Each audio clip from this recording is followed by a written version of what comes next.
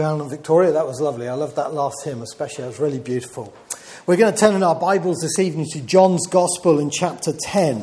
John's Gospel in chapter 10. I'm going to dip my toes in John's Gospel. Although Alan's preaching through the Gospel, he's got a way before he gets up to chapter 10.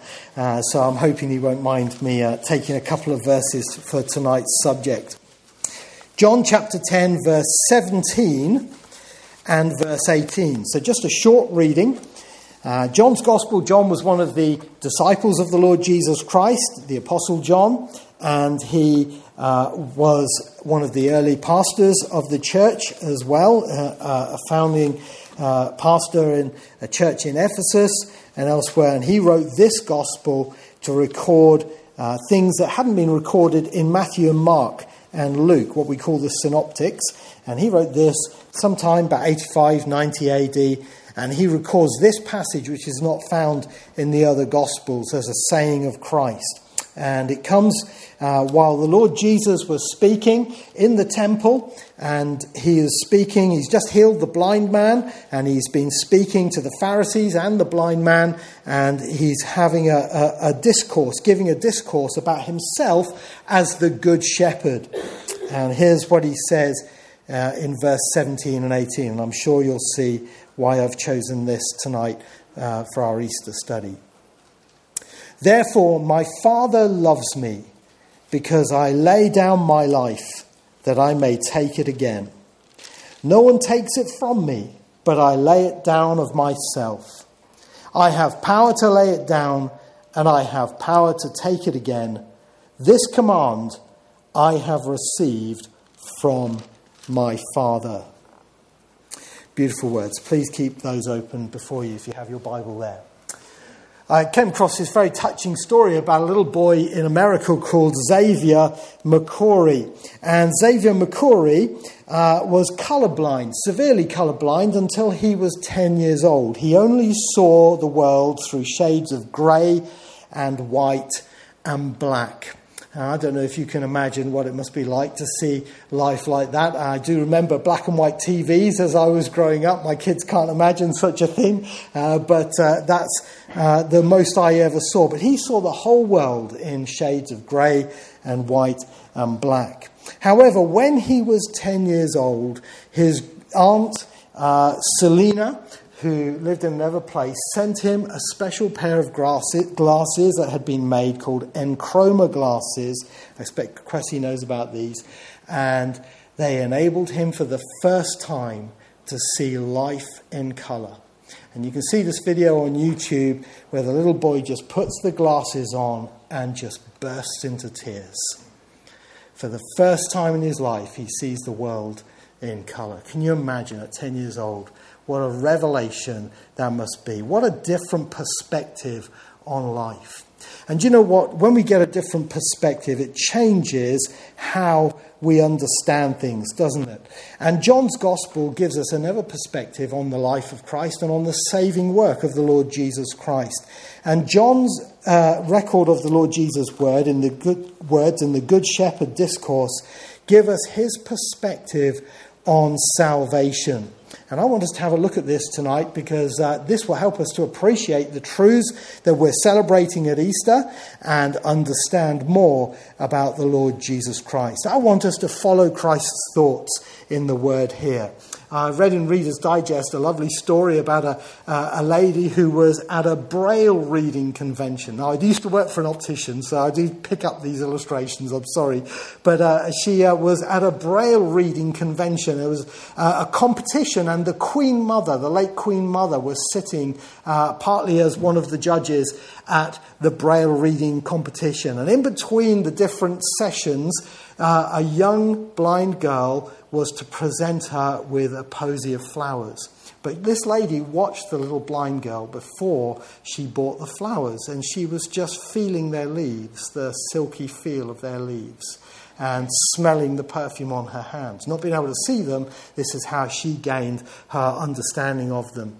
When she gave them to the Queen Mother said thank you, and the little girl went and sat down, and the programme moved on. But the lady watched the Queen Mother. Do you know what the Queen Mother did? She closed her eyes and she felt them like the blind girl did.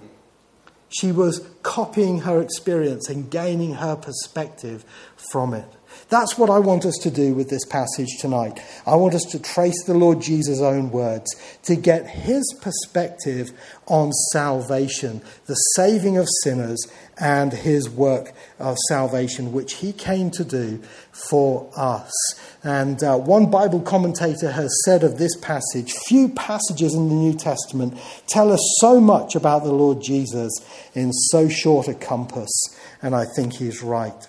Here we see 5 things. First of all, we see the critical purpose of salvation in the opening line of the Lord Jesus' words in verse 17.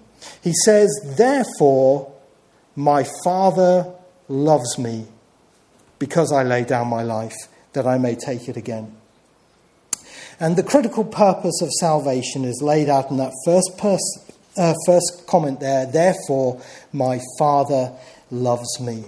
J.P. Morgan, the great businessman, once said, "A man always has 2 reasons for doing anything: a good idea and the real reason."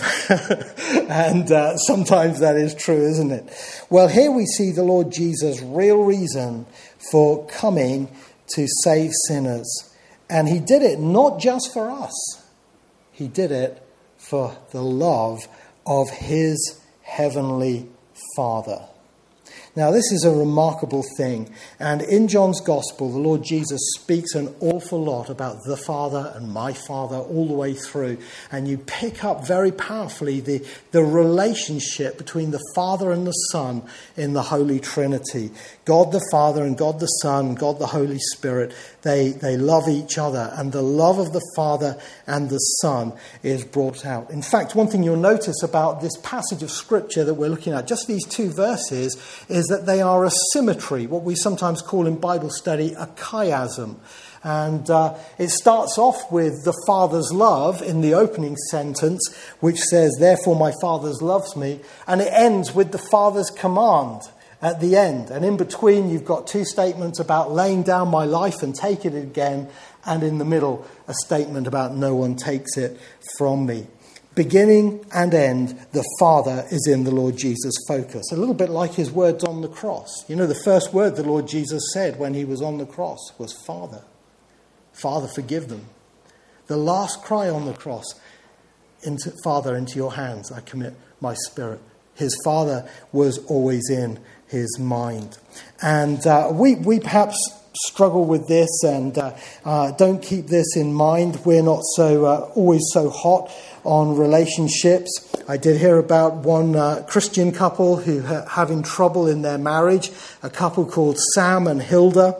And Sam and Hilda were always arguing, always bickering. And one day Hilda came up with a great idea. She said, "You know what, Sam, I've got the answer to our family problems." She said, "Why don't we pray the Lord takes one of us home, then I'll go and live with my sister." Now, you know, that's how we sometimes are. We're not close always in relationships. But let me tell you, it's never like that in the Trinity. The Father and the Son, they love each other, and there is a closeness. And the Lord Jesus came to die on the cross and rise again for the love of his Father. You say, "John, why is this so important?" Well, it's important because it gives us perspective. It gives us Christ's perspective on the saving work that he came to do. You know, if we were watching Christ's death from outside without knowing this, we would misunderstand what was happening. In fact, Isaiah chapter 53 gives us the repentant prayer of Israel later in history when they realize that Jesus is the Messiah and they look back on his saving work. And in Isaiah 53 verse 4, it says, "Surely he has borne our griefs and carried our sorrows, yet we esteemed him stricken, smitten by God and afflicted." That's how they looked at it. They didn't understand the Father and the Son were in relationship in the saving of sinners. And they thought Jesus must have done something wrong, and this was why he was suffering on the cross, and Jesus was being punished for being an evil person, as faulty theology works on the idea of, if you do good, good things will happen to you. If you do bad, bad things will happen to you. And this is the way many people would have looked at the cross and the saving work of the Lord Jesus. So the critical purpose of salvation here is to understand the love of the Father and the Son. One Bible commentator explained it like this, which I found very helpful. He said, "It is as if we might presume, so to speak, as though the salvation of mankind had called forth a new relationship of love between the Father and the Son." I think that's probably right. I love my wife, Heather. I love her deeply. But you know what? When I became a dad and I saw Heather with the children, I loved her even more. It touches you. I remember in the mornings listening on the baby monitor, because I'm up earlier than the rest of the family. I used to have the baby monitor, but then I'd hear Heather go in and wake the children, and the sound of her voice waking the children, it just melted me. I loved her for what she was doing for them. And you know what? This is like the love of the Father for the Son. So let's take this on board and truly understand how great the mighty love is in the Trinity, and the work of salvation from Christ's purpose, from Christ's perspective. It was for us. He did come for us, but he also came because of the love he has for his Father. That'll become more clear as we go on, what is involved in that. The second thing we see here in the words of the Lord Jesus is the complete program of salvation in verse 17. Going back over those words, it says, "Therefore my Father loves me, because I lay down my life that I may take it again." I remember some years ago hearing about one of these like Roman Catholic shrines that you see all over Europe. If you ever go to some of the Roman Catholic countries like Italy and Austria and places like this, you'll see shrines everywhere. Honestly, when I went, I believe you wouldn't know this now, but I used to go jogging every day, okay? And when we were on holiday in Austria, it's true, I'm not lying in church. All right, and I went jogging one day, and I went out in the country. I couldn't believe it. And in fact, I plotted my course back to the hotel by the different shrines. It was unbelievable. They were everywhere.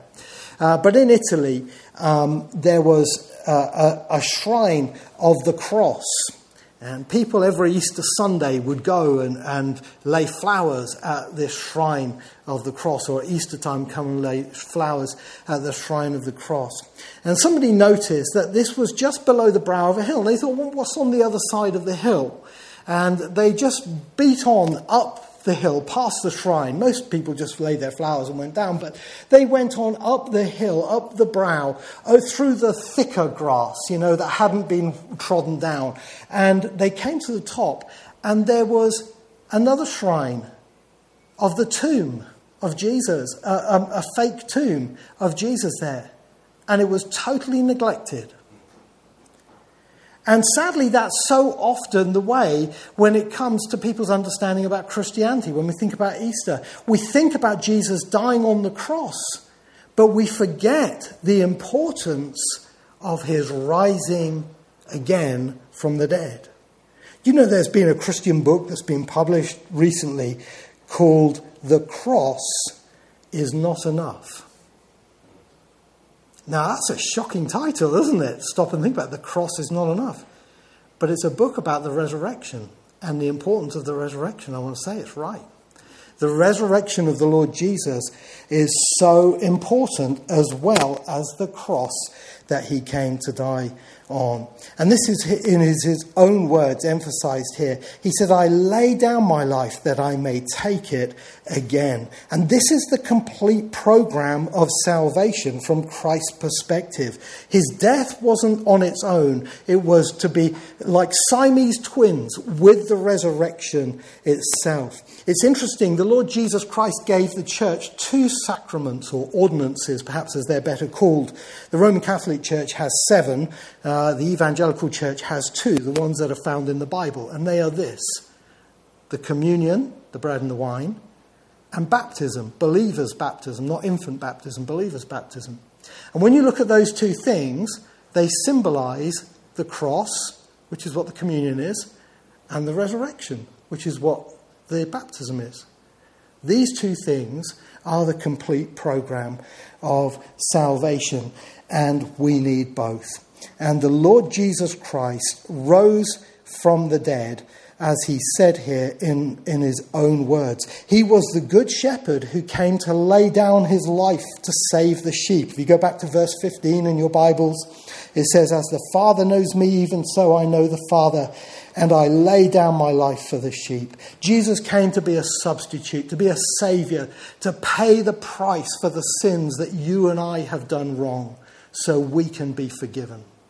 Do you know there's only 2 types of people that will make it into heaven? Those who are perfect and those who are forgiven. Which are you? If you're not perfect, you need to be forgiven. And that's why the Lord Jesus came to die on the cross, so you could be forgiven. He took the punishment you deserve for your sins and my sins, so that you can be forgiven and go to heaven on account of his saving work. But he laid down his life, as he says in verse 17, that he may take it up again. And this is the resurrection of the Lord Jesus from the dead. Now, a lot of people today ask this question. They said, but how do you know it's true? How do we know Jesus rose from the dead? Now, Alan gave us evidence this morning. I want to give you a summary for the sake of tonight's message. 4 things by which we know it's true. Number 1, by experience. The apostles' experience. They saw the Lord Jesus Christ. They met him after he died on the cross and rose again. They met him. And today, we can find it by experience too. When I was a little boy of 11 years old, I became convicted of my sins, and I asked the Lord Jesus to save me and come into my life. And you know what happened? Bang! He did. He really did. And I knew by experience, like the Lord Jesus said, if any man chooses to do my will, he'll know I come from the Father. I knew by experience he's alive. So I could sing tonight. He walks with me and he talks with me along life's narrow way. He lives. And we know by experience it's true. We know by explanation it's true as well. The explanation of the resurrection is the only explanation that fits the empty tomb. No other explanation fits. People say the disciples stole the body. Impossible. Impossible. For a start, the tomb was guarded by Roman soldiers. And not only that, for the Jews to steal a body, they would have to carry it through Jerusalem. It's a holy city. They would be seen. There were over 1 million people there because it was Passover. It was impossible for anybody to steal the tomb. You say, well, they went to the wrong tomb. Have you seen the garden tomb? It's not a cemetery. There's only one tomb there. And I've done funerals. They're very emotional. And one thing I guarantee is you never forget where your loved one is buried. I tell you, they knew the right tomb. And we could go on like this. I haven't got time tonight, but if you look up the evidence for the resurrection, you'll see there's no other explanation for the empty tomb. And that's apart, logically, for the resurrection of Christ. Not only that, thirdly, expansion is a part of the reason. One of the things that historians, both Christians and non-Christians, will agree on is these 2 facts. Number 1, Jesus of Nazareth was crucified. That's a historical fact, recorded not only by Christians, but by non-Christians, like Josephus, Tacitus, and other historians, and it's a well-documented, respected fact. Jesus of Nazareth was crucified under Pontius Pilate by the Roman government. The second fact is that not long afterwards, The whole world was exploding with the news he was alive, and the church was growing all over the world. Those two facts are irreconcilable. How do you bring them together? There's only one explanation, and that is the resurrection. Now, I'm not saying historians believe in the resurrection, but they believe he died, and they believe that the church grew quickly afterwards. The answer is that. And the fourth is exposition. What is it that the Lord Jesus told us to put our trust in for the facts of the resurrection? The Word of God. Do you remember on that Easter Sunday, the Lord Jesus walked those 7 miles with those 2 downhearted disciples on the road to Emmaus.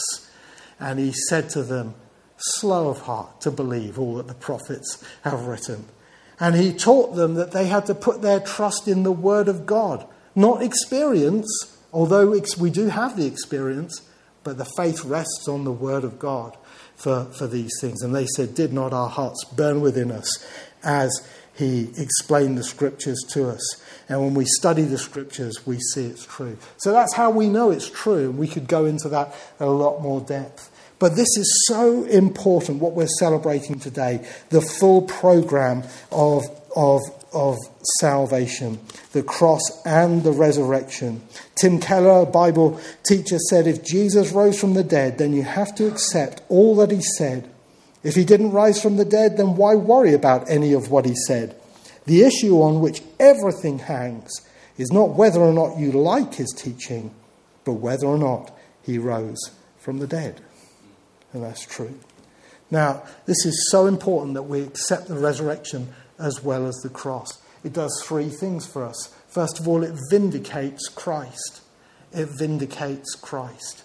You know, there's a Jewish group in the world today that worship a man called Rabbi Schneerson, and they call him the Messiah.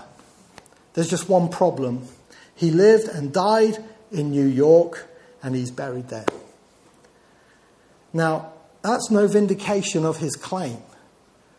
The vindication that Christ is the Messiah, the Son of God, is the fact that he rose from the dead. And Romans chapter 1 verse 4 tells us that the Holy Spirit declared he was the Son of God by the resurrection from the dead. It vindicates his claim, who he is.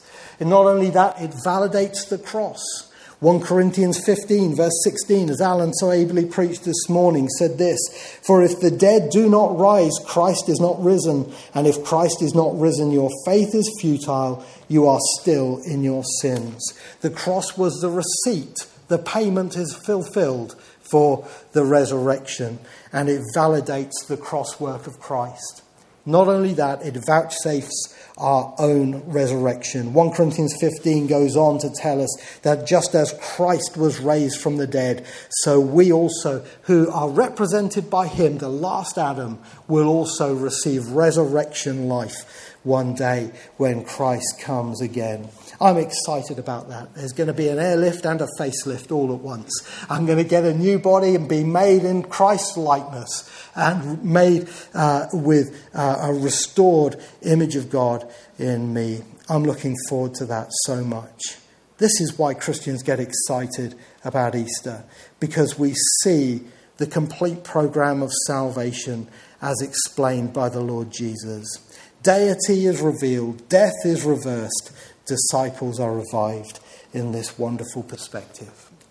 The third thing we see here is the controlling person of salvation. And this is the Lord Jesus' central saying in this little 2-verse passage, where he says this in verse 18, no one takes it from me, but I lay it down of myself.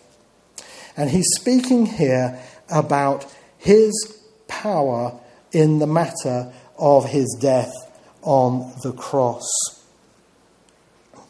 Just trying to read my wife's notes. My notes, that's okay. Okay, and the point that the Lord Jesus is making here is that he himself is going to be the one who surrenders his life when it comes to his execution. You know, one of the big debates in history is who's responsible for the death of Jesus of Nazareth. And you know as well as I do that sadly anti-Semitism has blamed the Jewish people. Well, the Jewish people were partly responsible. We cannot deny that. That's written all the way through the book of Acts. Peter himself said, as we heard tonight in Acts chapter 2, on the day of Pentecost, him you, with the help of lawless men, crucified. You hung him on a tree. When Peter stood before the Sanhedrin in Acts chapter 5, he said, you murdered the Prince of Life. He said they murdered him. That was the word he used. So the Jewish people were partly responsible. But so were the Romans partly responsible, and the Gentiles responsible for it. Pilate and others. But who was ultimately the person in control of it all? It was the Lord Jesus Christ. And what gave his death value was the voluntary nature of his death and resurrection. No one takes it, my life, from me, but I lay it down of myself. And this is remarkable because this shows us the power of the Lord Jesus Christ and his authority in the whole matter of his death and salvation. He wasn't a victim who was out of control of the circumstances. He was the one who was reigning in all the circumstances. One of the church fathers said this about Christ, that Christ reigned from the cross. I love that thought. You know, he reigned from the cross. He said, I could come down. They said to him, if you're the Son of God, why don't you come down and save yourself? He could have done. But he was there to save us. And that's why he stayed. But he was reigning from that cross.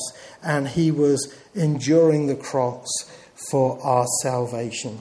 And this is something that is echoed from other parts of Scripture. You know, Ecclesiastes chapter 8 and verse 8 says this truth. It says, no one has power over the Spirit to retain the Spirit. And no one has power in the day of death. And what that verse is teaching us is that apart from suicide, of course, where somebody, you know, does something to take their own life in a way that is dramatic, nobody has the power to release their spirit themselves. I remember as a child, as a young person, trying to prove this to myself. And see if I could give up my spirit. I don't know what I would have achieved if I'd proved it, because I'd been dead. But, you know, try to let it go. You know, and you can't do it. But on the cross, we read the Lord Jesus breathed his last. And he said, my Father, into your hands I commit my spirit. And he gave up his spirit and went home. Now, that's remarkable, isn't it? He had the power to lay down his life. Revelation 1:18 is a verse that will have been quoted all over the world today, because the Lord Jesus said in those verses, I am he who lives and was dead and became alive. And you know what? In the Greek, it's really interesting. When it says I live, it says I became dead. Can you become dead? That's the power of the Lord Jesus. He became dead. He laid down his life on the cross. And this is amazing reality to understand.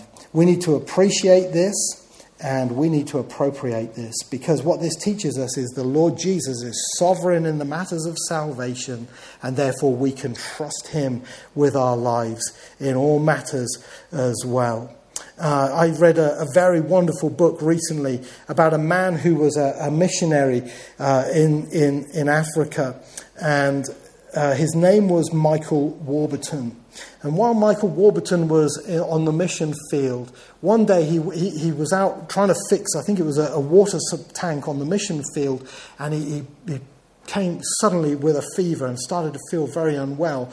And he went back home and suddenly his health was going down, down, down. He had spinal meningitis. They had to rush him from hundreds of miles away from where the mission station was to the nearest hospital. They didn't have the facilities there. Amazing, one of the airline companies stepped up and they flew him back to this country where he was put into a hospital. And at first he thought, just get over this ordeal, get back up and get back on with life again. Oh no. He was going to be in hospital for a long time. And in fact, actually, he was going to spend the rest of his missionary life in a wheelchair. But he called his book A Wheelchair Dedicated to God. He knew God was in control and he trusted. And he said, the first thing I knew about how God had gone before me was when they saw my Bible on the side in the hospital, they said, do you believe in God? They said, would you do some Bible studies for us? And there on the ward, he had a Bible study. And nurses and doctors who were coming off duty would come. And he said it was a strange old crowd. All of us here, all of us sick people, and all these doctors and nurses. And he was having Bible studies from his bed. And he realized then God was in control.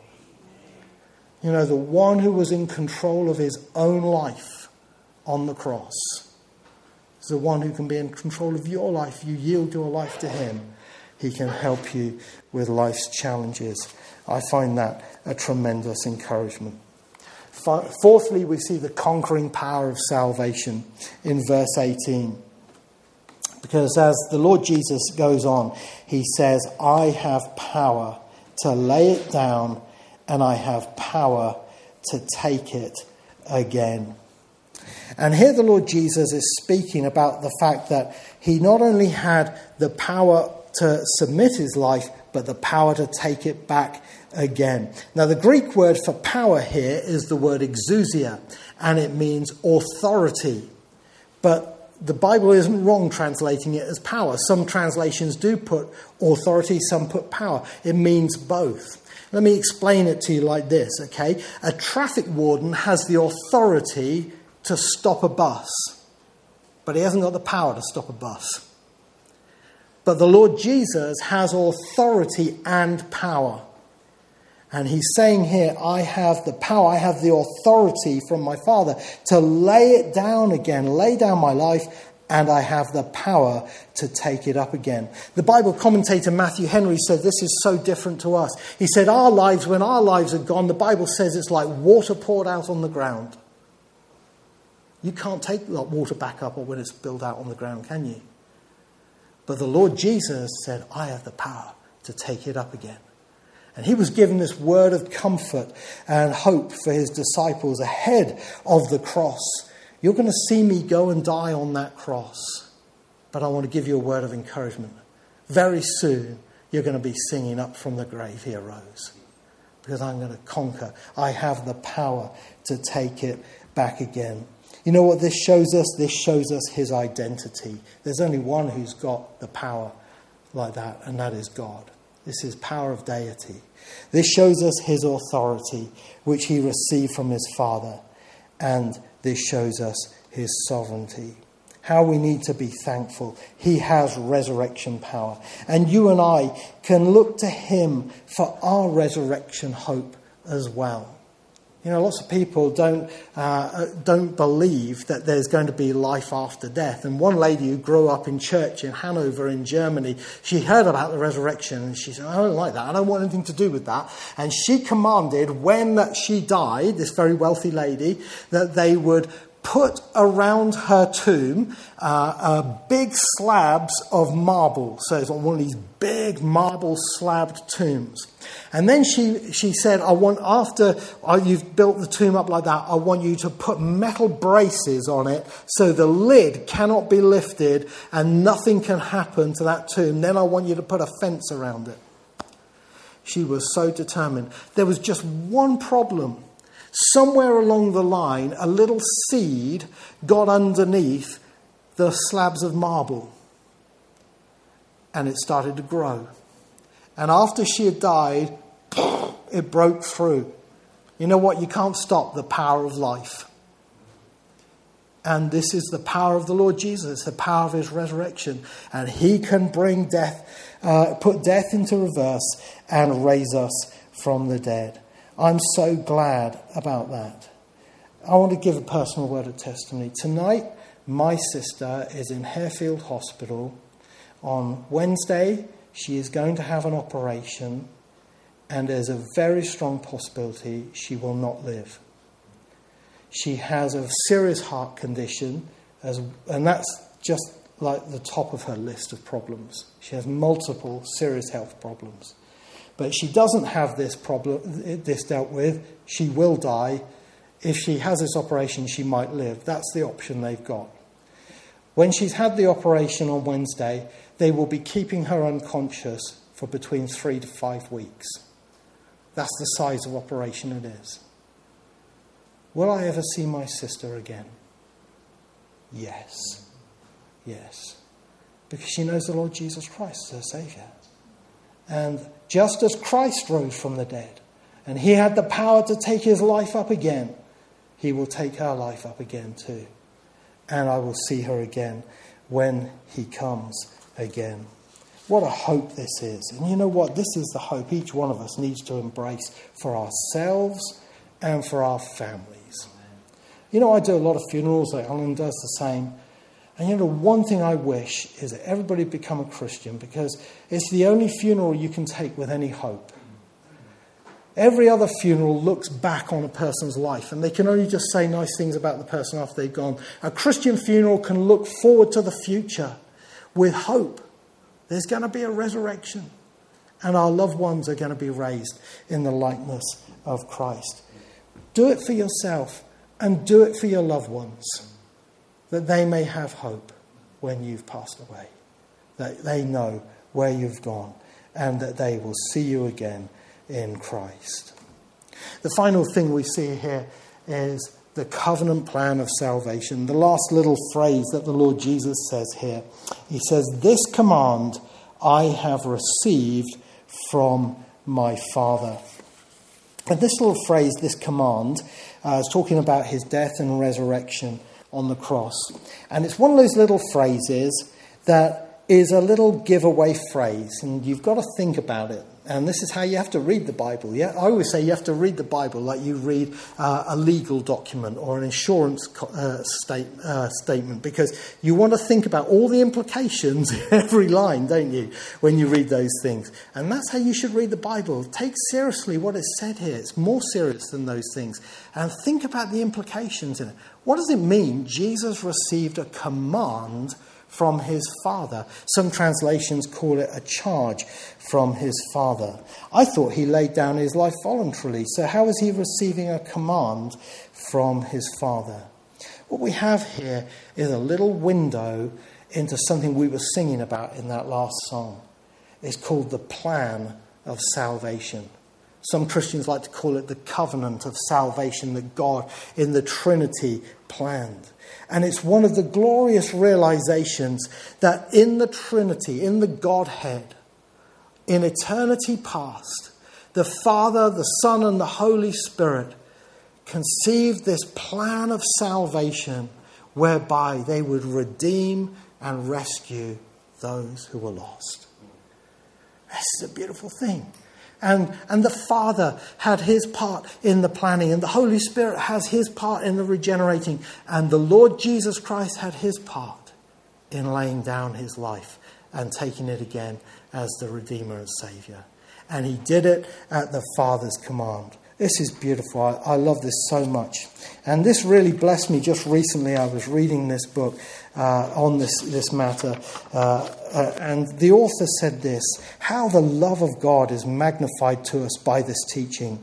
It is not from a yesterday only that he has busied himself with our salvation. In the depths of eternity, our foreseen miseries were a cause of care to him. In that mysterious intercourse between Father and Son, which is as eternal as the essence of Godhead itself, we, our estate, our sin, our helplessness, and the dreadfulness of our condition and end, were a subject of consideration and solicitude. I just think that's fantastic. You know, God had you on his heart long before you ever had him on yours. Isn't that beautiful? And he has a plan of salvation to draw those who trust in Christ to himself. I wonder if that'll be you tonight. I wonder if you'll put your trust in the Lord Jesus Christ and say, this Saviour, with such a perspective of salvation, I want him to be my Saviour. He can be. If you repent of your sin and turn from what you've been doing wrong to put your trust in Christ, you can be saved even tonight. If you pray to him and say, Lord Jesus, save me, forgive me, I trust in what you have done. The Bible says, believe on the Lord Jesus Christ and you shall be saved. Sadly, not everyone will do this. You'll notice in verse 19 following, it says, therefore there was a division again among the Jews because of these sayings. And many of them said, he has a demon and is mad. Why do you listen to him? Others said, these are not the words of one who has a demon. Can a demon open the eyes of the blind? You know what? I reckon perhaps even as we go out of here tonight, there could be a division among us. There'll be those who say, if you want to believe that stuff, you're welcome to, but not me. That's a load of nonsense. And other people go out and say, that's not nonsense. That's life. I'm going to believe it. Which is it going to be for you tonight? Easter, the first day of the week, Jesus rose from the dead. You know why it was the first day of the week? God was sending us a message. This is a new beginning. And it can be a new beginning for you if you trust in Christ. Put your trust in him. He came to be a saviour for you. Thank you, Alan.